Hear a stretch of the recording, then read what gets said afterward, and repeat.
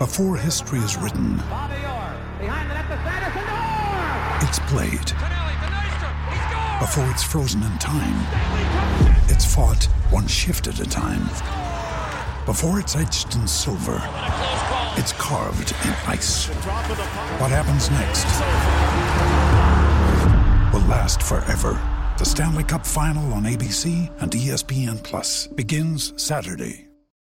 When you need mealtime inspiration, it's worth shopping Kroger, where you'll find over 30,000 mouth-watering choices that excite your inner foodie. And no matter what tasty choice you make, you'll enjoy our everyday low prices, plus extra ways to save, like digital coupons worth over $600 each week. You can also save up to $1 off per gallon at the pump with fuel points. More savings and more inspiring flavors make shopping Kroger worth it every time. Kroger, fresh for everyone. Fuel restrictions apply. You don't forget the day when a man like Kobe Bryant dies. Where you were when you heard, what you felt when you realized it was true, what you thought about when you thought about him. Do what Kobe did on a basketball court and you touch people. You shoot hoops and you walk away, but the film keeps playing.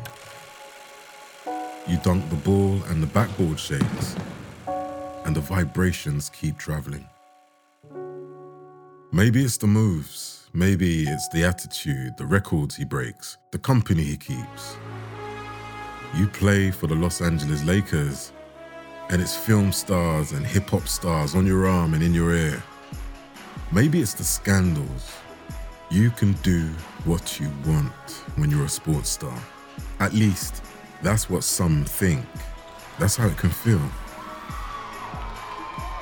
Maybe it's not the basketball, but the second act.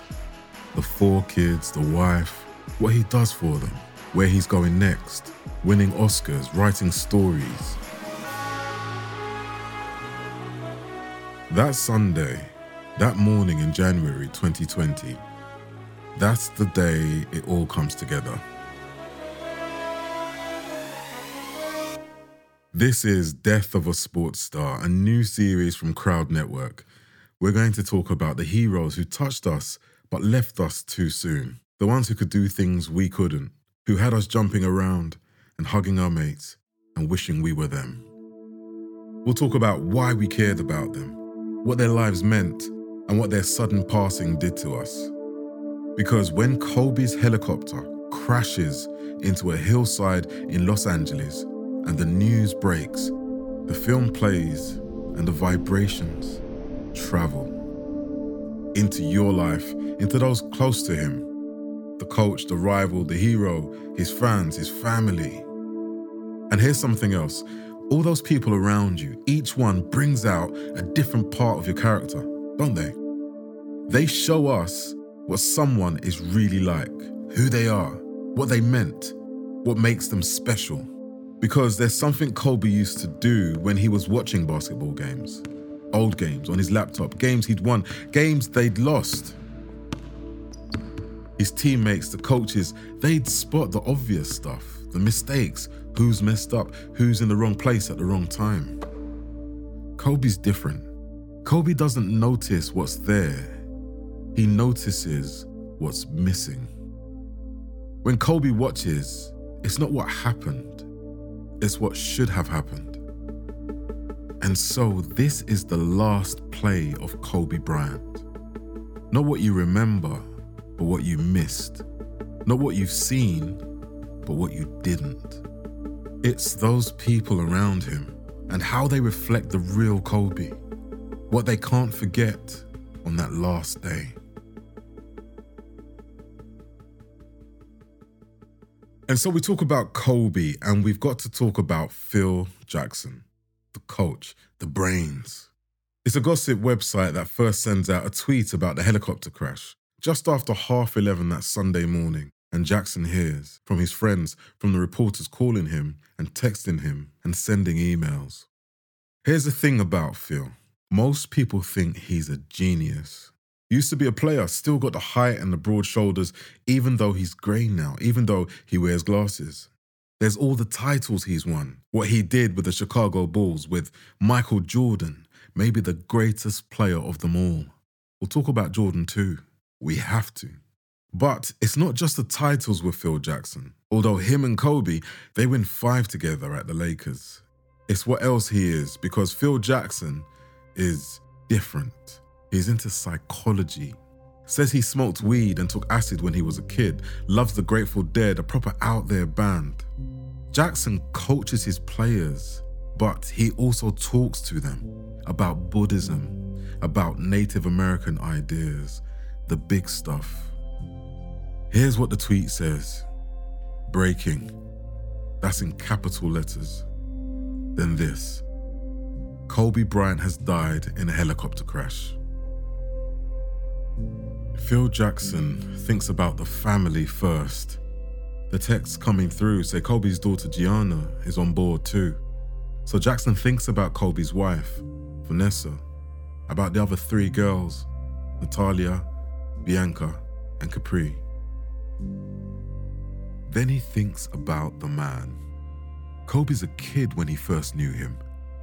A weirdo.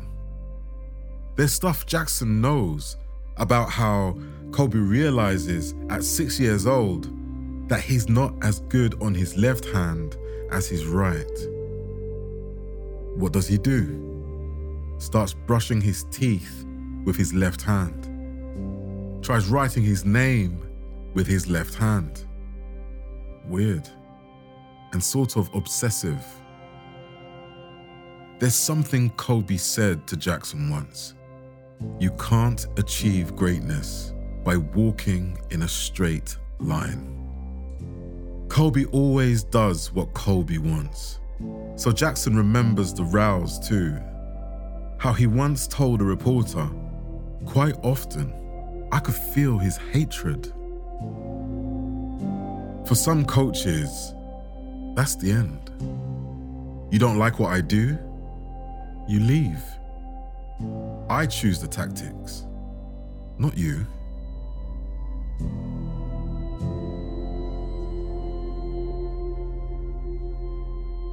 For Jackson, it's a puzzle. He has a tradition. On the first long road trip of each season, he gives each of his players a book. He gives Kobe that Malcolm Gladwell one, Blink. The one about intuition, about trusting your snap judgments. In his empty office this Sunday, next to that book, are others that he's talked to Jackson about. One by J.R.R. Tolkien, the Lord of the Rings guy. One by Marcus Aurelius, Roman emperor, philosopher. On the walls of the office are portraits. Steve Jobs, Michael Jackson, J.K. Rowling. Here's something else. After the Lakers lose to the Boston Celtics in the 2008 NBA Finals, Kobe phones up John Williams, the composer, the one who wrote the theme for Jaws, for E.T., for Star Wars. Why? Because he wants to know about crescendos. He wants to know about big climaxes. An NBA game is just a 48-minute story. That's how Kobe sees it. So how do you drag everyone with you to the end?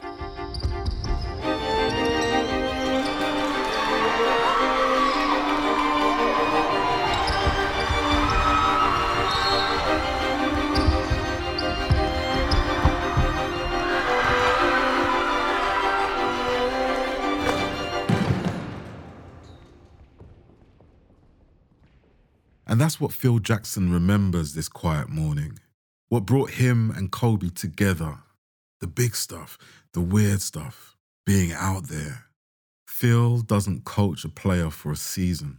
He coaches him for a lifetime.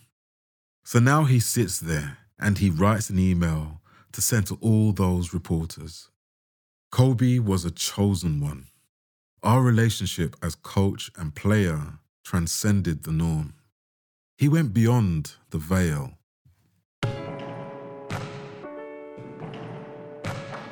That's the coach. This is the teammate, the old rival.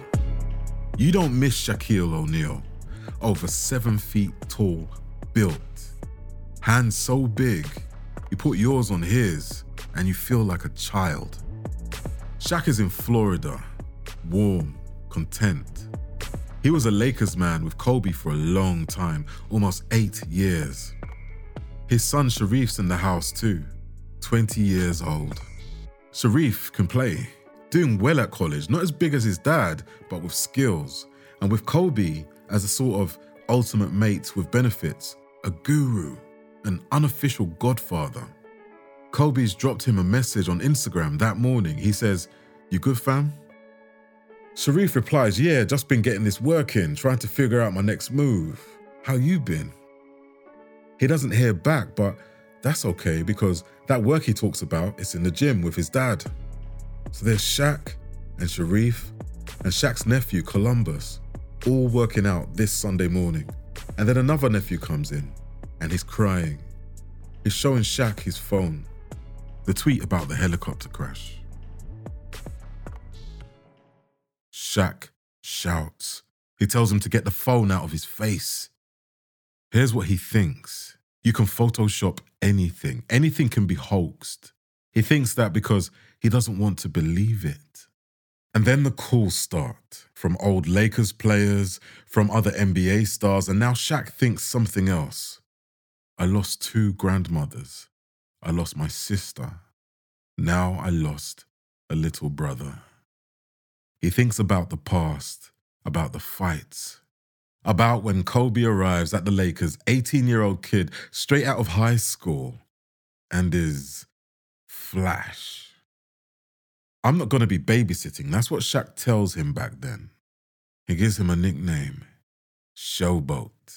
He remembers the time he tells Kobe there's no I in the word team, and how Kobe says, yeah, sure, but there is the word me. He remembers the distance between them, how Kobe never goes out for dinner with the team when they're on the road, how he doesn't invite any of his teammates to his wedding, how he doesn't go to Shaq's, even though he's asked. All that attitude, that's Kobe. But he thinks too about seeing him in the gym at midnight when the rest of the team get in from dinner. Kobe getting up at 6 in the morning so he can do another workout, and then realizing he could do more, so getting up at 4 a.m. instead. 3 workouts a day, 5 a.m. to 7 a.m., 11 a.m. to 2 p.m., 6 p.m. to 8 p.m. That's Kobe too. And so's the ruthlessness. When the rows get so bad, the Lakers have to choose between their 2 superstars, and they re-sign Kobe and trade Shaq to Miami. And he's glad, Shaq, as he sits on the floor of his gym in Florida, that they make up, that the rows tail off as they grow, that Kobe texts Sharif, even if he will never hear back. Now, it's not just text messages between friends. Now it's breaking news stories on the TV channels. It's pictures of Kobe's smiling face, TV footage of the hillside and the wreckage. It's in LA, but it's across America too. And it's in Colorado where a woman with no name listens and remembers. This is how her story begins. She works on the front desk of a spa resort, 19 years old, just starting out. And Kobe Bryant arrives, 24 years old, famous if you're into basketball, on TV ads, drinking Sprite and eating McDonald's. He invites her to his room. She gives him a tour of the resort. They go back to his room. They kiss. This is where the story splits. The woman says she tries to leave. She tells detectives that Kobe gropes her, that he puts his hands round her neck. She says he lifts her skirt and pushes her over a chair and sexually assaults her. This is what Kobe says. We had sex, but it was consensual. He is charged by police. Court documents show the woman's underwear and Kobe's shirt have blood on them. Kobe tells the police something else. I did not explicitly ask for consent. His lawyer questions the woman's reputation, her character. She gets hate mail and death threats. A week before the trial is meant to start, she decides she no longer wants to testify. Colby puts out a statement. This is what he says. Although I truly believe this encounter between us was consensual, I recognize now that she did not and does not view this incident the same way I did. The woman brings a civil case. The LA Times say it's settled for more than $2.5 million. The McDonald's ads, the Sprite ones, they've gone. But the echoes live on, and the questions. Because on that Sunday, as she watches the news, the woman with no name remembers.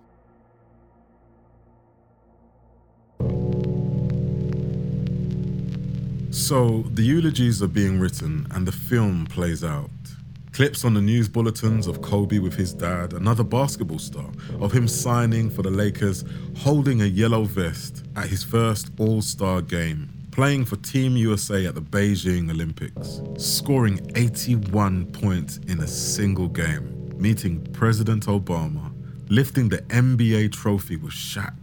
And in Eugene, up in Oregon, in the rain, a woman called Sabrina Ionescu cannot take any of it in. Ionescu is the star player of the university basketball team. They think she'll be the #1 pick for the women's NBA when she's done with college. And it's Kobe who helped her get there. Kobe who acts as her mentor, who gets her to help 13-year-old Gianna with her game. Kobe coaches his daughter's team. He's arguing for better pay for female players. The helicopter that morning is taking him and Gianna to one of her tournaments. That's why the others are on board. 2 other girls, a mum, a dad. Because maybe he's changing. The sport part of your life, that's easy when you've got his talent. Training obsessively, playing harder, winning, always winning. It's instinct and it's obvious. It's the natural part of being a natural. It's what follows that's tougher. Your body letting you down. Your special gift no longer important. You're born with an ability to see patterns and plays before anyone else. And suddenly, you can't answer the biggest question of all. What happens next? But maybe Kobe's getting that right. There's the coaching, the books he does for kids. Most of the main characters are strong women. 3/4 of the staff at his own company are women. So Ionescu stares out at the rain and asks questions she can't answer. How could 9 people be gone just like that? How could we be living in a world without Kobe Bryant? How could I have lost my friend? And she carries on texting Kobe even though there can be no answer. She texts, I miss you. She texts, may you rest in peace, my dear friend. She texts and she thinks, it still feels like he's there on the other end. She finds herself still waiting. The news is out and the news is everywhere. You don't forget the day when a man like Kobe Bryant dies. Where you were, when you heard. Tiger Woods is 120 miles down the coast from LA, playing a big tournament in San Diego. He can't understand why he keeps hearing the crowd whispering about his friend, Kobe. Is he here? Is he watching? And then his caddy tells him, as they walk off the 18th green, and he's stopped by a TV crew, and he tells them he feels an unbelievable sadness. This is happening all over. Sports stars as big as Kobe, bigger sometimes, and they're all touched by the vibrations, and they all have to speak. Mike Tyson, heavyweight champion, troubled man. He says he's messed up, more messed up. I mourn with the world. In Barcelona, Lionel Messi posts a photo of him and Kobe together. He calls him a genius. In Turin, in Italy, Cristiano Ronaldo says he's heartbroken. Neymar, the other great footballer of his time, is playing for Paris Saint-Germain. When he scores a goal, he doesn't celebrate. He holds up 2 fingers on one hand and 4 on the other. That's Kobe's Lakers shirt number, 24. There's someone else too, someone even bigger, a player none of them can touch. Michael Jordan is 57 now. He's in his huge house, the one with the basketball court, the cigar room, the one with all those NBA championship rings on display. Jordan knows about loss. He was 33 when his dad was shot and killed as he slept in his car. Now it's the kid he calls his brother. And Jordan is a hard man, pushed himself through stuff other people can't, and he stops. And he can't move. Because it's always MJ and Kobe from the start, the comparisons, the overlap in their careers, like the passing of the flame from the greatest to the next. Most people just listen to Jordan. He holds you like that. He dominates. It's his room. Some players, they call him Black Jesus. Kobe asks questions. Whenever the Lakers play Jordan's Chicago Bulls, Kobe doesn't get on the team bus after games. He waits in the tunnel, waiting for Jordan. His teammates are on the bus. He doesn't care. Jordan is always the last man out. He likes to shower, stretch, smoke a cigar. The dressing room, that's his space. But Kobe waits, and Kobe asks questions. So Jordan sits in his house and remembers how all those questions are a nuisance, like having a nosy kid go through your cupboards, your shoes. How Kobe wants to know about basketball, about Phil Jackson's coaching, about the footwork and moves. How he goes away, works on it, gets it right, and comes back for more.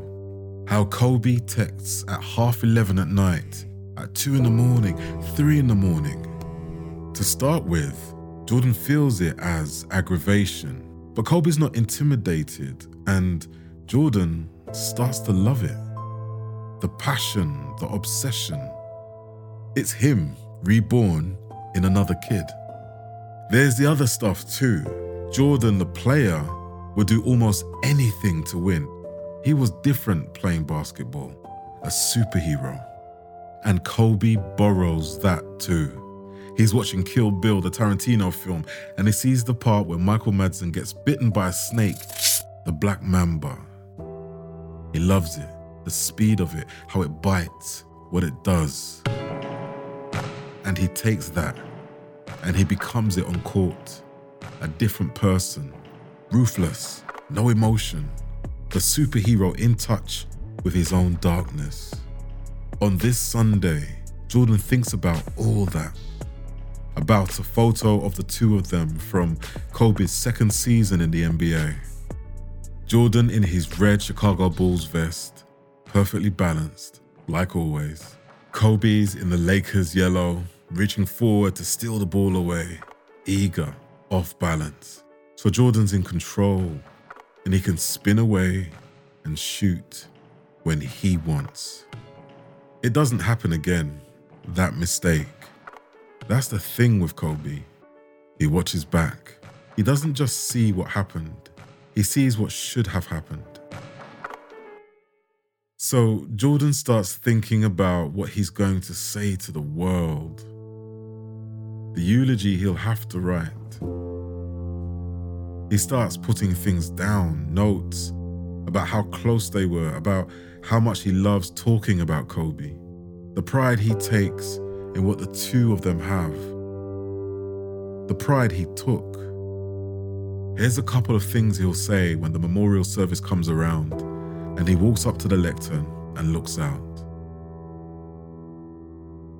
I wanted to be the best big brother I could be. Here's another.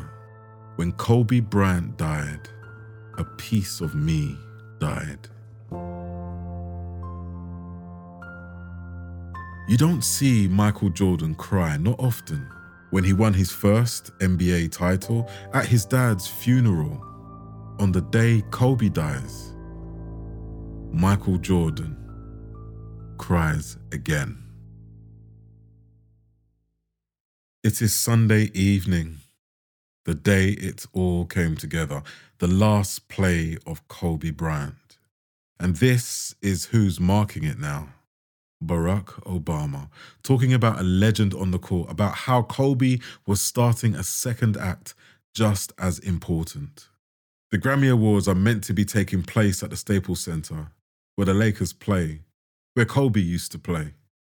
It's his image that's beamed onto the giant screens around the arena. It's him the film stars and hip-hop stars are talking about. Kanye West says, "Kobe, we love you, brother." Taylor Swift says, "My heart is in pieces." Leonardo DiCaprio grew up in this town. He often sits front row at Lakers games. He says, LA will never be the same again. And as that's happening, in a big house on the coast, 40 miles south, there is Vanessa Lane Bryant, his wife, his widow. It's a day that started grey, low pressure dragging in cool ocean air and clouds with it. It's a day that started early because Kobe days always do. He has this thing in his head. He can't sacrifice his game and he can't sacrifice his family. So he'll sacrifice sleep. He's up before all the others, into his Range Rover, driving the 5 miles to the local Catholic church. The first mass is at 7 a.m, but he's done by then. He's leaving. The priest sees him, says hello, sees a drop of holy water on his forehead, guesses he's been praying. This is his day, but it's also Gianna's. Some people, they call her Mambacita. The tournament is at a building called the Mamba Academy. Her side, it's called Team Mamba. So she's going with her dad and a couple of friends and their parents, like they went in their helicopter the day before, because they always go in the helicopter. Less time on the roads, more time with the family, with the game. It's not a big goodbye that morning. It's not meant to be a goodbye. Vanessa doesn't look at the low clouds and worry. This has been them since they met 21 years before. She's busy. Natalia might be 17 years old, but Bianca's 3. Capri's only 7 months old. This is Kobe and Vanessa. Never easy because they split at one point and filed for divorce, but they make it work. And then the second act, the life after basketball, the big question, what next? Here's the answer. It's still basketball and family. It's all of it together. And it's instinct and it's obvious. Gianna asking questions like Kobe asked Michael. Gianna training obsessively, working on left hand and right. The moves and the attitude, the passion and the love. And then the text messages begin and the phone calls. The last play. And so this Sunday, Vanessa doesn't say anything at all. It's all people talking to her. The words won't come. Not until the memorial service. And then she'll talk of devastation, about an amazing father, and a wonderful daughter, an amazing sister. She'll say, I wish they were here with us forever. They were our beautiful blessings, and it's impossible to imagine life without them. There's something else that happens on this Sunday, the day it all comes together. It's the poem that Kobe wrote before his retirement, the one that becomes a short film, the one that wins him an Oscar. It's on YouTube, so it's on everyone's phone. It's on the TV and it's on the radio. This is the film that keeps playing. It starts with an animation, line drawings, taking shape, taking on life. Kobe in the jersey with 24 on the back, driving to the hoop, dunking the ball, the backboard shaking, vibrations traveling. And then the crowd noise fades. And it's just Kobe as a kid, looking up, looking forward. You hear his voice, deep, intimate. Dear basketball. And he tells you, we both know, no matter what I do next, I'll always be that kid with the rolled up socks, garbage can in the corner, 5 seconds on the clock, ball in my hands. You think about that, about where you were when you heard, what you felt when you realized it was true, what you thought about when you thought about him.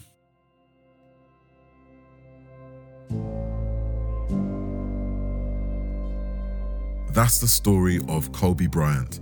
It was written by Tom Fordyce and performed by me, Elroy Spoonface Powell, Spoon the Voice Guy. Our editor was Steve Jones. The music we used is from our partners at BMG Production Music. For research, we used The Mamba Mentality by Kobe Bryant, as well as the archives of the New York Times, the Los Angeles Times, the Players Tribune, and the Washington Post. Our next episode is about Justin Fashanu, and sadly, there are many more. Hit subscribe and you'll get a new episode every Monday. Thanks for listening.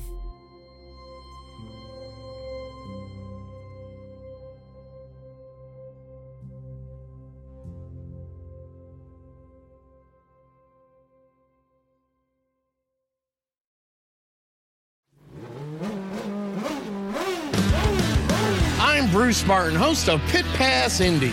Each week, I go behind the scenes of the NTT IndyCar Series and introduce our listeners to the biggest stars of IndyCar, which features the Indianapolis 500 as its cornerstone event.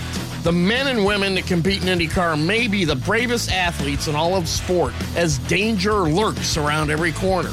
They are able to look danger in the eye without flinching. That is why the NTT IndyCar Series features the best racing on the planet.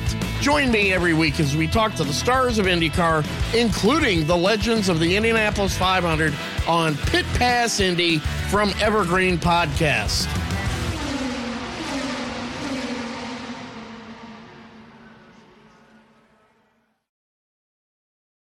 Hey there, my name is Michael Laminato, and this is Pit Pass F1, a brand new podcast that'll take you closer to the action of the world's most prestigious motorsport. From Monaco to Miami and Australia to Azerbaijan, Pit Pass F1 is on the ground and has you covered. Esteemed F1 journalists Julianne Cerasoli and Chris Medland will take you inside the sport every round. They'll keep you up to date with the latest news breaking in Formula One and the most influential views shaping the world of Grand Prix racing. Every Friday, we'll be bringing you a track guide and race preview, and Chris and Ju will be in your feed every morning from Saturday through to Monday to keep you up to date on all the day's action on and off the track. So if you want to be in the know on the latest in Formula One, subscribe wherever you get your favourite podcasts and visit us at evergreenpodcasts.com. Pit Pass F1, a brand new show for Evergreen Podcasts.